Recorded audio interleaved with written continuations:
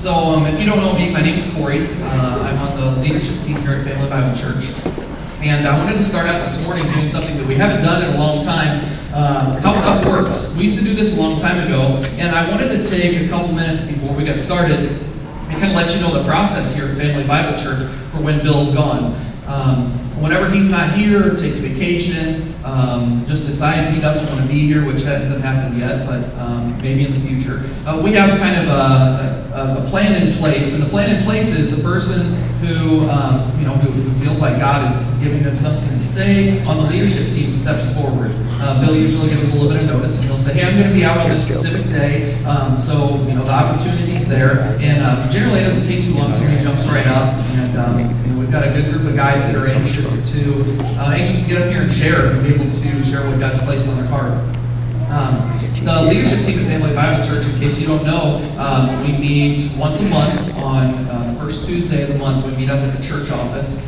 We used to, years ago, travel from house to house. We meet at each other's houses and just sit around the kitchen table and talk through, what's going on at Family Bible Church. We try to do, we try to talk through the direction that the church is going, where we see God moving in and among the people here. We, of course, we talk through problems that we see, problems whether it be financial problems or, problems with our rental spaces or, problems with getting in the doors here or the locks at the office, the nitty-gritty stuff that, isn't necessarily enjoyable, but it's an important part of Family Bible Church. The way that the leadership team has been put together over the years has been through general consensus. So what we do is we pray, we apply the qualifications for elders in Timothy and Titus, and we pray through those. And we pray that God raises up leaders in and among us. It lists out some pretty specific qualifications. And sometimes we have a small amount of guys, and we have to we stand up and say, hey, we need some help. Sometimes we go to people that we see that are already leading and ask them to pray about the journey. It's always been my prayer that God works in and among some of the men in this church that are leading or being called to lead and has them approach to be able to say, God's placed this on my heart. We have a really good team of guys, very active in the church, and I just wanted to kind of take a moment and let you guys know, what we do, why we do what we do, and let you know if you have any questions on your engagement sheets. Every week is the emails and phone numbers for all the guys on leadership. We love to be able to communicate and answer questions about why we do what we do. There's a lot of neat things going on at Family Bible Church. If you come out to our town hall meetings, some of the discussions that we're having. There's a lot of people real excited about our building fund right now and kind of looking long term to see if God has a permanent space in mind for us. We're looking at what it really means to be on mission with Family Bible Church. That's been a really exciting journey that we're going through, that we're processing, that we're praying over. So I just encourage you guys to be a part of that. Be a part of what's happening here. Be a part of praying through where God is taking our church. Because what a great opportunity next week to have a 10-year anniversary. I hope you guys are all going to be able to be here and be able to reflect back over what the Lord has done through the past 10 years. So I'm excited. In our leadership team meetings, the first thing that we do is we get around the table and we chit-chat while everybody's coming in. If somebody's late, it may take a few minutes to get started. And first thing we do is we open up with prayer, just like we do here on Sunday mornings. And we ask God that He would come in and that He would guide our discussion, that He would use us as we lead this body of believers. And then the next thing we do is called Thoughts from the Word. And it's kind of open. Every once in a while, Bill has something that God's really laid on his heart that he wants to share. And we've journeyed through like a video series with him before. Sometimes he just throws it open and says, all right, does anybody have anything on their hearts? And this last Tuesday, Bill brought a passage to us, and it was in Exodus. And so we just kind of dissected it a little bit. We looked at kind of one phrase that stuck out to him, and we kind of tossed it around a little bit. And as we got further down the agenda, Bill reminded us that he was going to be out this week. And I've been thinking about, it's been a while since I've been up here. It's been a while since I've taken the opportunity to cover for Bill. And I've been kind of praying through it. And I decided that I would go ahead and I would take the baton for him this week. And in that, the way that I come about with what I'm going to share is generally through what I'm learning myself. I can sit down and I can start thinking, okay, well, what does the church need to hear? And start thinking about specific faces and going, okay, I know what you're struggling with, so I'm going to pray and ask that God leads me to preach to you so that you change your life. That's one way that I could do it. We could look at the body in general and say, okay, where are we failing as a body? What do we really need to hear through Scripture? That's a way that I could go about it. With me, what I found to be most powerful in my own walk is to come up here and to be able to share with you something that I'm learning, and then most importantly, something that the Lord is revealing to me. So it's really cool whenever you take that step and you say, okay, you know what, I'm gonna go ahead and do this, and then God just confirms it. You know that something's going in a certain direction, and confirms it throughout multiple ways. So what I want to do this morning is I want to talk to you guys a little bit about what the leadership team talked about in the book of Exodus. And so we're gonna do a little bit of a study here that I've titled "Move On." And I do all of my research in the New King James Version, and I always forget whenever I go to do my notes and to get everything together that we're an NIV church. All of the Bibles in the seats are NIV, so I have to kind of change myself around. So I may be saying things that aren't necessarily in the NIV, probably because it's in the New King James Version. But I tried to make sure and make that clear. So what I'd like you guys to do is grab your Bibles, open up to Exodus. We're going to start in Exodus chapter 13. And while you're getting there, I want to tell you a little bit more. I've got this guy that I really enjoy listening to. You might have heard of him. His name's Matt Chandler. He runs he's a pastor of a church out in Texas. If you've heard of Matt Chandler, raise your hand. Yeah, we got a few college students. Yeah. We had our old youth pastor years ago. Actually went down and was part of that church for a long time, and really enjoyed it. Kind of brought the name back to me. And he tells a story that has always stuck with me. And I'll paraphrase, of course, because I don't have it verbatim, but he says that he got an email. As pastors, you get the angry emails from the people that aren't happy with what you're doing. So he gets an angry email from somebody and says, I've been going to your church for, I think this girl said like 6 weeks. I've been going to your church for 6 weeks, and I really want to go there. I really want to plug in there, but I feel like 5 out of 6 weeks, you're saying the same thing. Every time you preach, 5 out of 6 weeks, there's no difference to what you're saying. And she was so mad. And so he sat down, he got out his computer, he started typing, and he said, I'm really sorry that you're not really settling in here. I'm really sorry that I failed you as a pastor. Because he said, if I'm saying the same thing 5 out of 6 weeks, I'm completely failing you. I'm trying to say the same thing 6 out of 6 weeks. And so he kind of turned it around and he said, sorry, because I'm really, I'm trying to do the gospel 6 out of 6 Sundays, and she wasn't picking up on it. So as I was going through this, I got get all my thoughts together, and I'm rolling, and I'm like, man, this is what the Lord wants me to share. And I'm like, man, I feel like I can say this every time I'm up here. So here we go again. We're going to go through what the Lord laid on my heart, and if it's reminiscent of something I've shared before, well, we'll talk to him. Excuse me a little bit, I got a pretty nasty cold this morning. I want to get started in Exodus chapter 13, and we're going to read verses 17 and 18, and then we're going to skip down into 20 and 21. So if you would read along with me, the word says this: When Pharaoh let the people go, God did not lead them on the road through the Philistine country, though that was shorter. For God said, if they face war, they might change their minds and return to Egypt. So God led the people around by the desert road toward the Red Sea. The Israelites went up out of Egypt armed for battle. And then jumping down to 20, after leaving Succoth, they camped at Etham on the edge of the desert. And by the day the Lord went ahead of them in a pillar of cloud to guide them on their way. And by night in a pillar of fire to give them light, so that they could travel by day and night. Neither the pillar of cloud by day nor the pillar of fire by night left its place in front of the people. So you guys are probably all pretty well familiar with the story that we're reading here. You know that the Israelites have been in slavery in Egypt for many, many years, generations. You know the story of the plagues. You've seen either the old movie or you've seen the semi-newer cartoon where they go through and they show you all the plagues and just the devastation that the Lord brought on the country of Egypt through the hardening of Pharaoh's heart, through the disobedience of letting his people go. You know Moses' story where he grew up under the Pharaoh, and he was pretty much an outcast, moved out into the desert, lived for a long time, and the Lord said, all right, time to go back. I've got a role for you. So Moses goes back into Egypt, and he goes before Pharaoh with Aaron, and they stand before him through the power of God, and they say, God has commanded, let my people go. And over and over and over, Pharaoh says, nope, nope, nope. Finally says, yes, get out.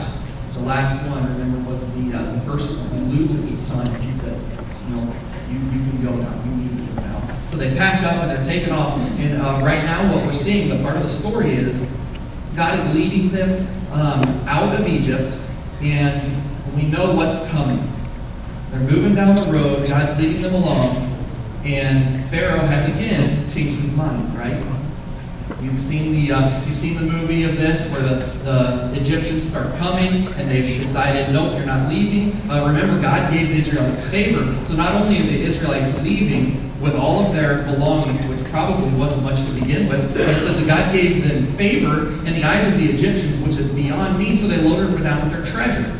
In the verse or the chapter before, it actually says, and that's how the Israelites were able to plunder the Egyptians, because God gave them favor. And it sounds like the Egyptians were just shooing all their riches to them. And so now Pharaoh is looking at the devastation of his land, the devastation of his people, death all over the place, and now all of the treasures of their country are gone. And now he's changed his mind again, and he said, okay, let's go get them, let's take care of this. So that's where we're at in the story. So one thing that I want to point out here in these verses is that God always leads. This is the cool thing about the story of the Egyptians, is that God was leading all the way through. Moses didn't come to God and say, all right, God, we've got a big problem here. What you going to do? Hey, God, if you want to use me, I'll go and I'll take care of this for you. That's not the story at all. Remember, God went to Moses. He spoke to Moses and he said, here you go, Moses. This is where I'm leading you. And Moses said, no problem, right? Great, I can do it. Right? Everybody goes, no. Right? He said, I can't be your mouthpiece. I can barely even talk. He came up with all these excuses, but God was leading Moses to go back. And now, as they go, God is leading them out of Egypt. Now, this is a crazy way to lead a group of people.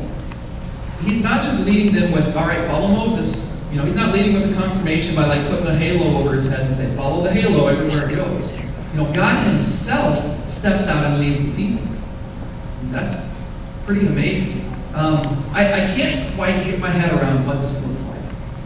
It says they led them during the daytime through a pillar of cloud, and then at nighttime through a pillar of fire. I can't get my head around what that would look like. It's got to be incredible. Can you imagine God himself leading, through this miraculous sign? That's not just a little. I was looking online at some pictures and some images, and I don't think anything out there did justice. I couldn't find anything that made any sense to me that I could logically apply to this and go, yeah, that's what it is. But it's not just a really cool cloud. Sometimes in storms we get a really cool cloud, and it's not that. It's something more. And God said, all you have to do is follow. I'm going to lead you, and I'm going to show you where to go. And how cool is it that he took them away that they wouldn't have even chosen? And how often is that true in our life? It doesn't always make sense the way that God is leading, but he has a purpose for the way that he's leading us. So he knew that these people were coming out of slavery. They were not coming out of luxury. I would assume they weren't in real good physical condition. They may have been because they were working really hard, but I would imagine the nourishment and things like that. These were a group of slaves coming out, to take them into a country where they're going to see battle is not going to be healthy for them. And God steps in and he says, and it says that in verse 17, God did not lead them on the road through the Philistine country, though it was shorter. For God said, if they face war, they might change their minds and return to Egypt. They couldn't handle it. There was no way they could have handled that. They would have turned tail and run right back to Egypt. And now, if you just read that verse, you think, yeah, right. Who would go back to slavery? That's bananas. There's no way they would do that. But just give it a couple minutes and we'll see what happens. So just real quick, what are some other ways that we see God leading in this time period in the Old Testament? This is the part where Lance Carpenter always says, this is responsive, I want your help. So what other ways in the Old Testament have we seen God lead his people or a person? Shout them out if you can think of one.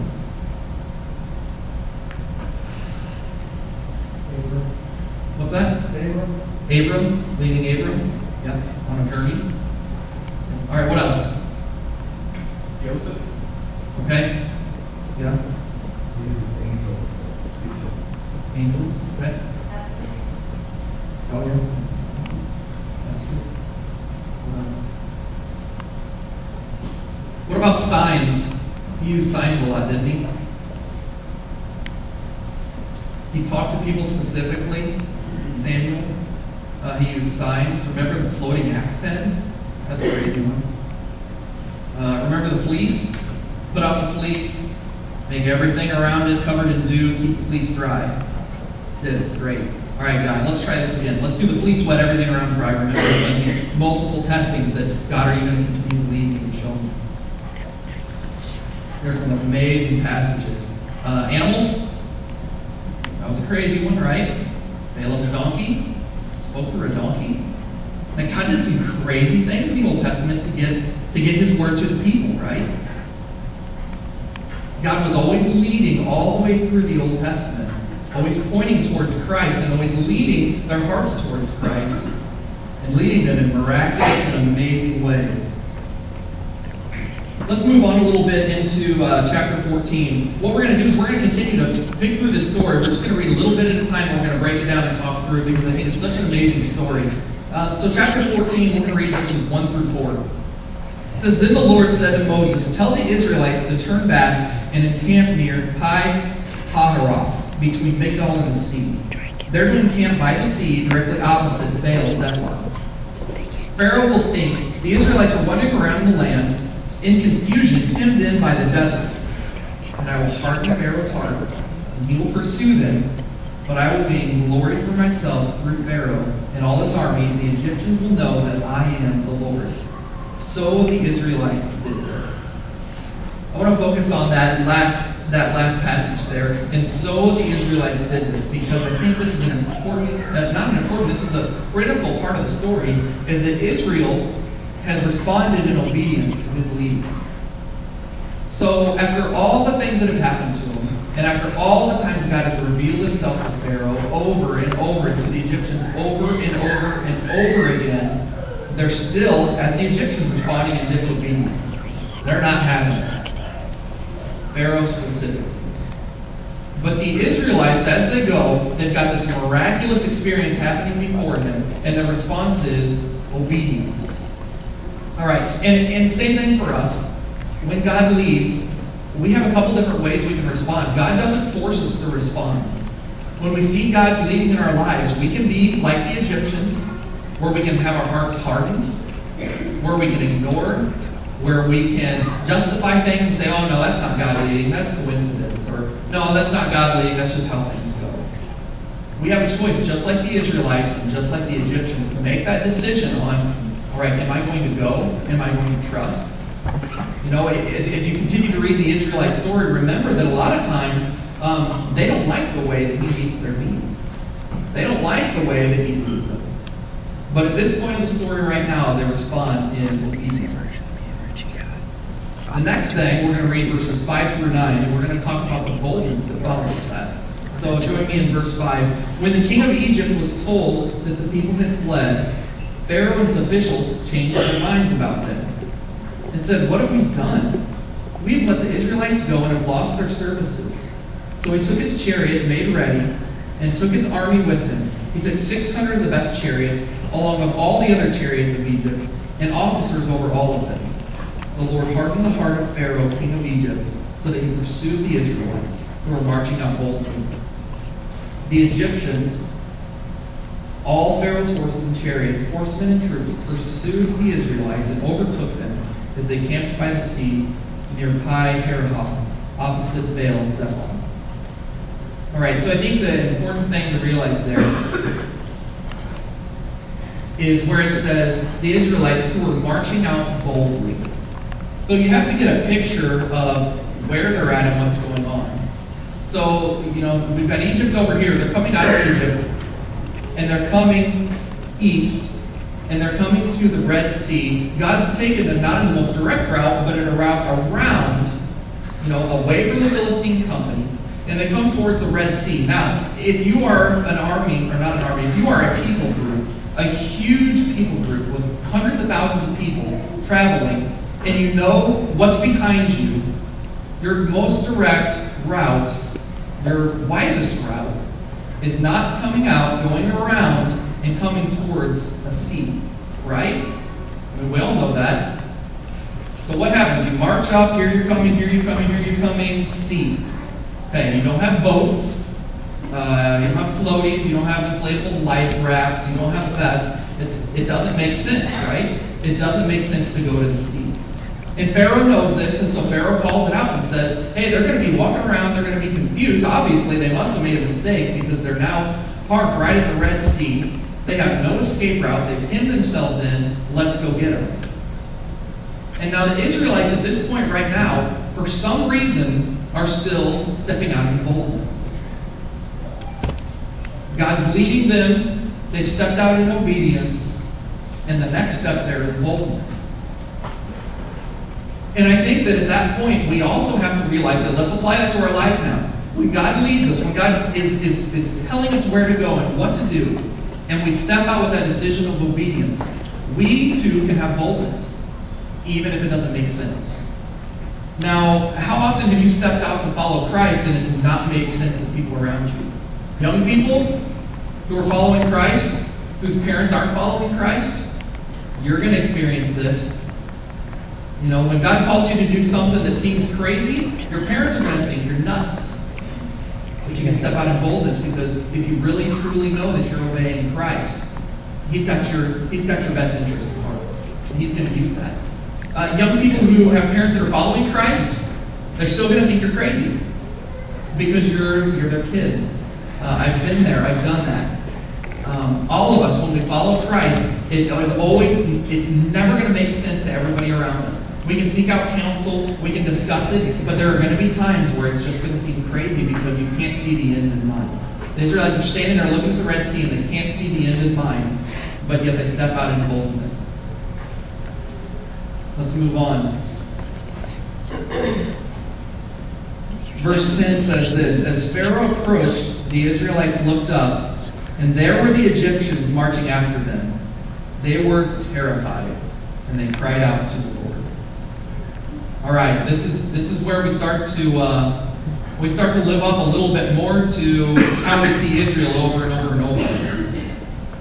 Because they're obeying, they're stepping out in boldness, they have no fear, they're trusting, and the situation becomes impossible to them.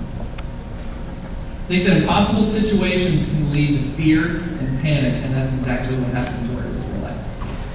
Now, I want to say this right now.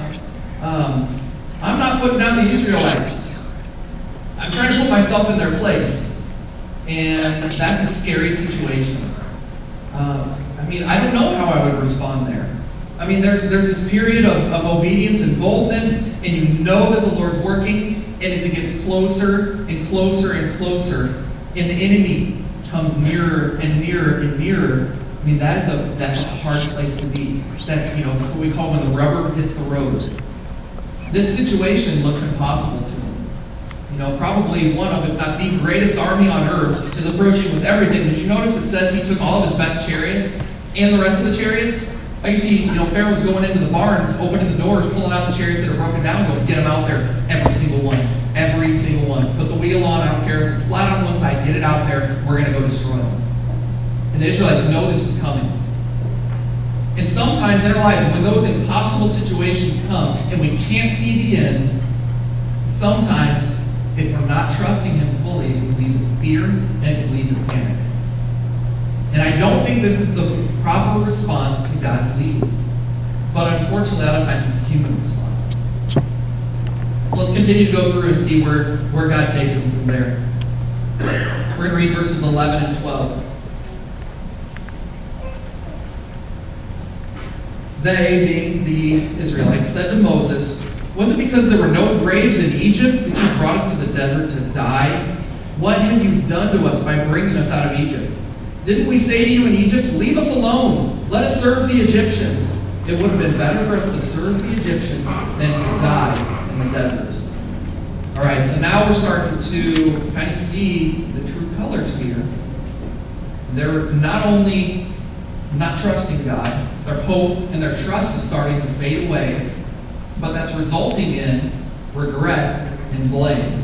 Do you see that? They're going to Moses now, and they're saying, seriously, Moses? Is this what you brought us out of Egypt for? Is this what you stood before us and went, come on, guys, let's go. God's leading us. And now we're going to just die in the desert?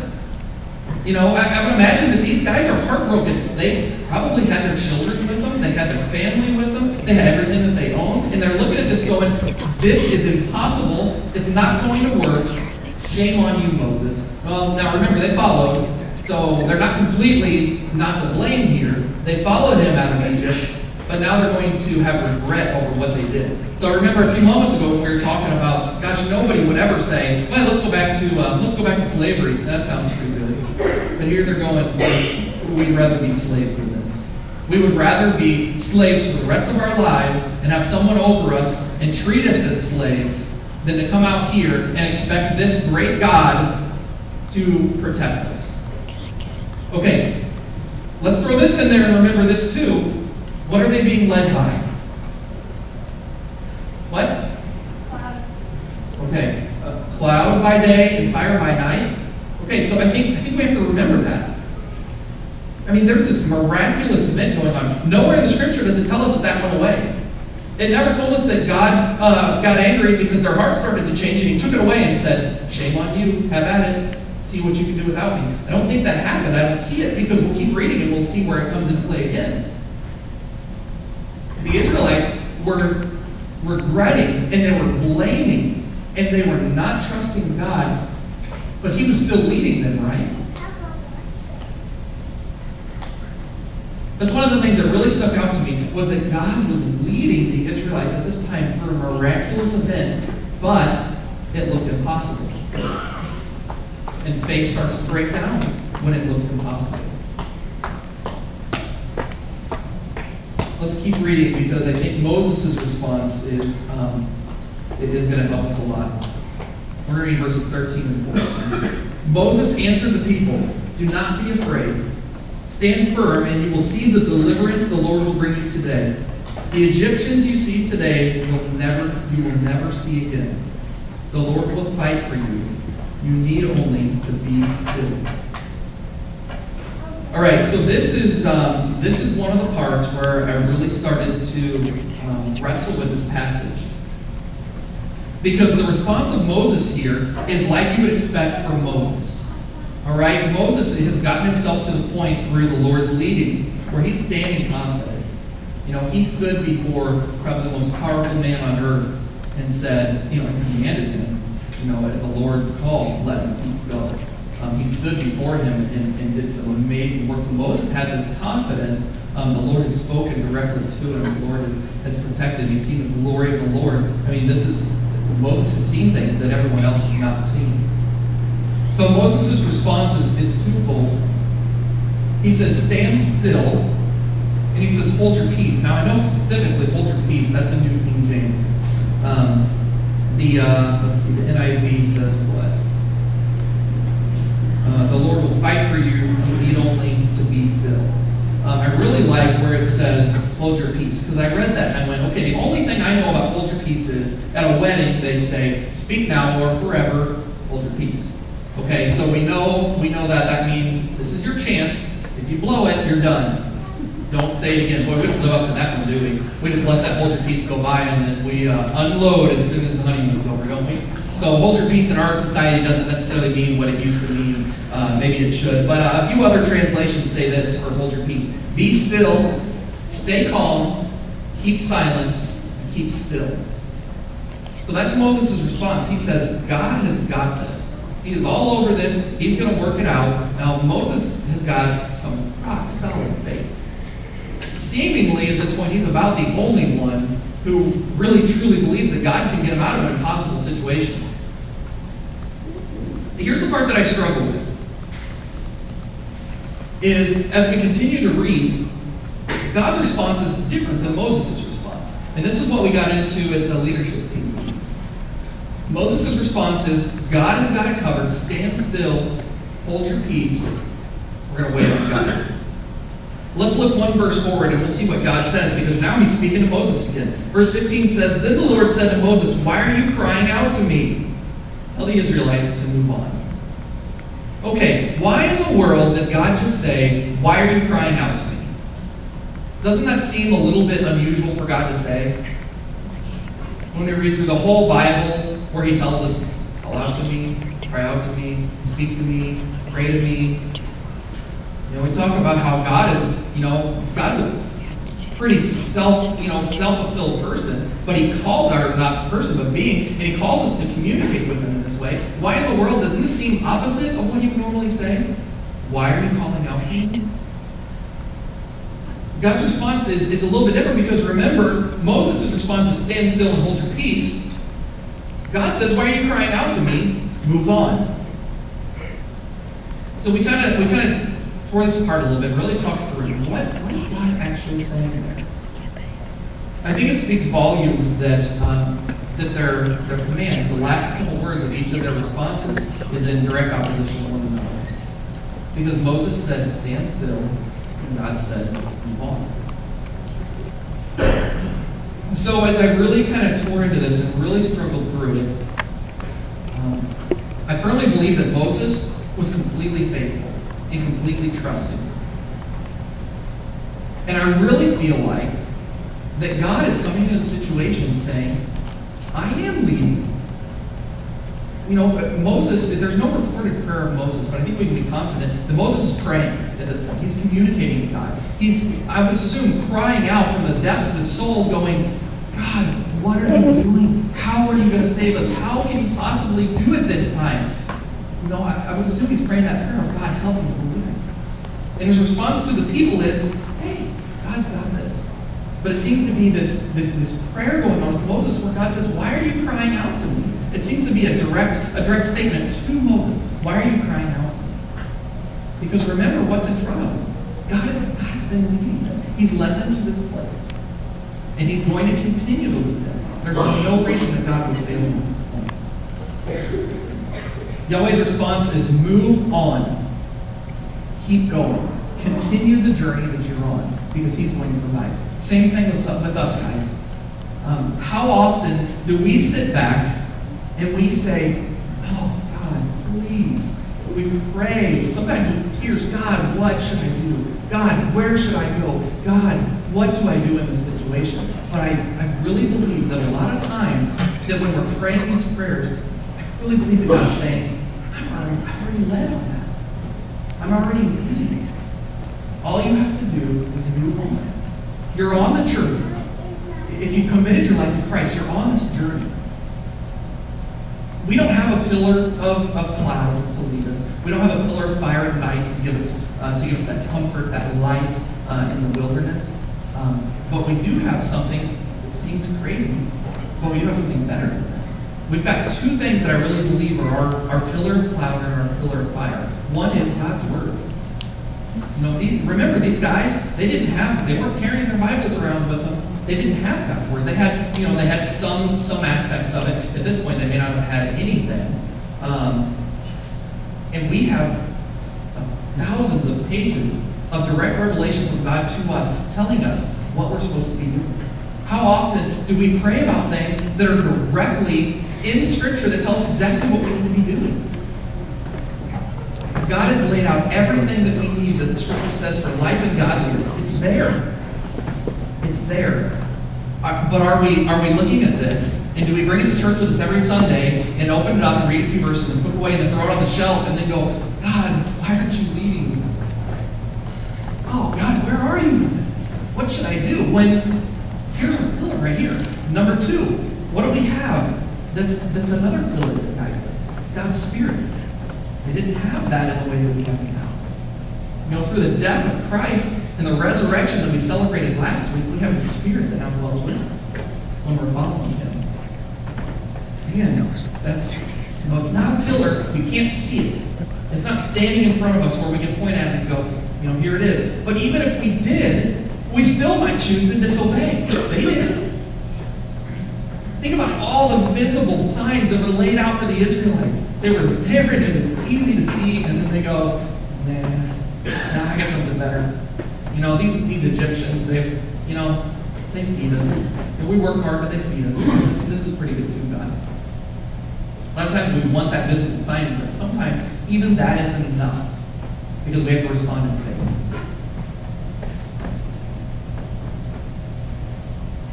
You guys know this verse probably, and I love this verse, John 14:6. And this is Jesus speaking. He's speaking to his disciples. This is getting towards the end of the gospel. And I think the heading on this passage, you can flip there if you want to, is Jesus is comforting his disciples. And he's talking about what's coming, and he's starting to prepare. And as you continue to read through the gospel, it goes into his crucifixion, and things start to go downhill pretty quick with the disciples as they're confused and wondering what's happening to Jesus. And he shares these words, I am the way and the truth and the life. And what I want to kind of start to close down with today is that Jesus is life. And I firmly believe that when we really truly decide to accept the truth, which is Jesus, and when we really begin to walk in his way, which is laid out in God's word, that it really truly does bring life. Abundant, fulfilling life. But on the contrary, guys, when we set our own path, when we decide in and among ourselves, you know what? Yeah, that's okay, but I think this is better. Like, I can't see the end of that, but I can here. That doesn't quite make sense, but I'm going to go this way. This doesn't exactly fit with what I want, so I'm going to go this way. When we set our own path, when we deny the truth, which is Christ, we miss out on this abundant life. Even if we're going to church. Even if we come every week. Even if we're Christians. Even if we're reading his word. When we choose to make our own path and deny the truth, we're missing out on an abundant life. Is it possible to be a Christian, to be a church attender, to be a faithful person, and miss out on abundant life? That's probably a loaded question. We could probably do a pretty in-depth study on that and really dig into that. I don't know which way I fall on that. That's really difficult. But here's my problem. I see it around me every day. And it's not just people that know the Lord. It's people that tell me that they know the Lord. It's people that are involved in church. Like that abundant life that Jesus is talking about, it's nowhere to be found around them. And because on one hand, while following Christ, I think sometimes we still make our own way and we miss out on the wonderful thing that God has in store for us.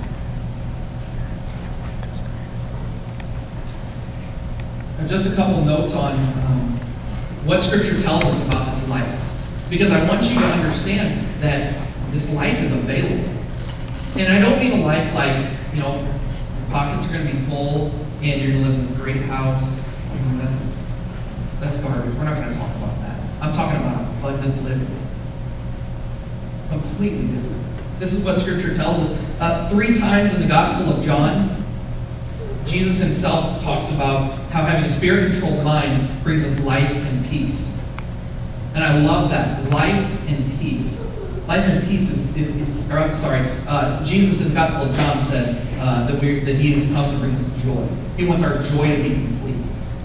In the book of Romans, it tells us that when we have a spirit-controlled mind, it can bring life and peace. I think those two are critical. We're not looking for happiness. We're looking for joy, which comes through Christ. True abundant life and peace. I mean, really, peace? Isn't that what everybody's longing for? Peace. Not stuff, but peace. David in the Psalms, you guys know all about David and all the struggle that he had in his life, but knowing that God called him a man after his own heart, we know that David had a deep, abiding relationship with Christ. He went through some failures, he went through some trials, but he came out as a man remembered and a man after God's own heart. And he says that in God there is fullness of joy and pleasures forevermore. I love that. That's in Psalm chapter 16. That's how he closes the psalm. Fullness of joy and pleasures forevermore. It's a beautiful picture of the life in Christ. In 1 Peter, the Apostle Peter says that there is joy unspeakable and full of glory. I just like that phrase, joy unspeakable. You can't even describe the joy that comes through a relationship with Jesus Christ, full of glory. I think that's a beautiful picture to us of what he offers. So as I close down, I just want to mention a couple things because I think in everything in life, I think we all would agree that we have trade-offs for the decisions that we make. It could be a little decision, it can be a big decision, but there's always going to be a trade-off. You're always going to choose this, and you're going to lose this. That's just how it is. So a few things that I jotted down I wanted to share with you is that the Israelites in our story, they wanted to choose, and they tried to choose bondage and slavery instead of God's miraculous protection. I encourage you to go home and finish this story. Most of you know how it is, but this is the crossing of the Red Sea. They think it's completely impossible, and God says, move on, and he tells Moses, take your staff, stick it out, and I'm going to part the sea, and I'm going to protect you. And they go straight through to the other side. And the really cool thing is here, I told you a few minutes ago that the pillars don't go away. The pillar actually at that point, as it's leading them, it comes and it goes behind them to protect them. So it separates them from the Egyptians at that point. And on one side, the cloud side, it causes complete darkness. And on the other side, the fire side, it causes light for the Israelites. It's a beautiful story to see how it came to be, but at a certain point in the story, the Israelites were ready to trade it off. A lot of times, when it comes to money is such an important thing to us. And Jesus talked about, I've heard it Pudgy talk about money more than anything else. I don't have the numbers in front of me, but read the Gospels. It's over and over and over again. A lot of times with our money, we choose safety and security, and a lot of times disobedience against how God tells us to treat our money. And we trade off those things in place of true financial peace. That was something that Lance and I were talking earlier this week about. That there's something to that. There's something to trusting Him enough to be able to gain that financial peace that changes so many aspects of your life and your heart as well, as you learn to control money the way that He wants you to control it, and you learn to allow Him to use it. Relationships are a huge one. A lot of times we choose momentary pleasure instead of God's beautiful plan that He's laid out in this pillar. And we say, oh, God, this is really hard. This whole, marital faithfulness and this whole, staying pure till marriage. Really, God, look at our culture. Forget that. That's impossible. But we're trading God's wonderful, beautiful plan for momentary pleasure. A lot of times we choose happiness over joy. A lot of times we choose to control everything in our lives instead of relinquishing that to God and having that overwhelming peace that He provides. We'll close with this. This week I was reading, I told you God a lot of times confirms over and over again, which is a lot of times how I know that I'm on the right track with what He wants me to share with everybody and what He wants to tell me in my personal time. And Chuck Colson had a devotional this week that I thought hit the nail on the head. And I'll read this to you and then we'll pray. He says, our Lord would love to piece together a shattered fragment of your life, but He is waiting, graciously waiting until the time is right. Until you are tired of the life you are living. Until you see it for what it really is. Until you are weary of coping, taking charge of your own life. Until you realize the mess you are making of it. Until you recognize your need for Him. He's waiting. And I truly believe that God is waiting today that He is led with sending His Son to die on the cross for us. He's leading us with His Word in a miraculous way that this Scripture has been put together and been protected. I believe that He's leading us through putting His Spirit inside of us and speaking through us. And I believe that He's waiting for each one of us to respond to that in obedience, in boldness, and in faith that can endure times that don't even seem possible, but through Him and His leading. Let's pray together. Father, you say in Isaiah that your ways are higher than our ways. Father, we can't understand all the time what's going on. We can't understand all the time where you're taking us. But Father, you created us. Shame on us for thinking that we can come up with a way to live that's opposite you, a way to live that's better than the one that you laid out for us. We thank you for your plans and for your guidance, Lord. I pray for each person that's in here today that we would all look deep inside of our hearts and make the determination of whether or not we are going to choose to follow your leading or disobey and lose out on an amazing, wonderful, overwhelming life that you have for us right here on this earth. As we struggle through humanity and struggle through sin, Father, your overwhelming peace can guide us. We cry all this once again.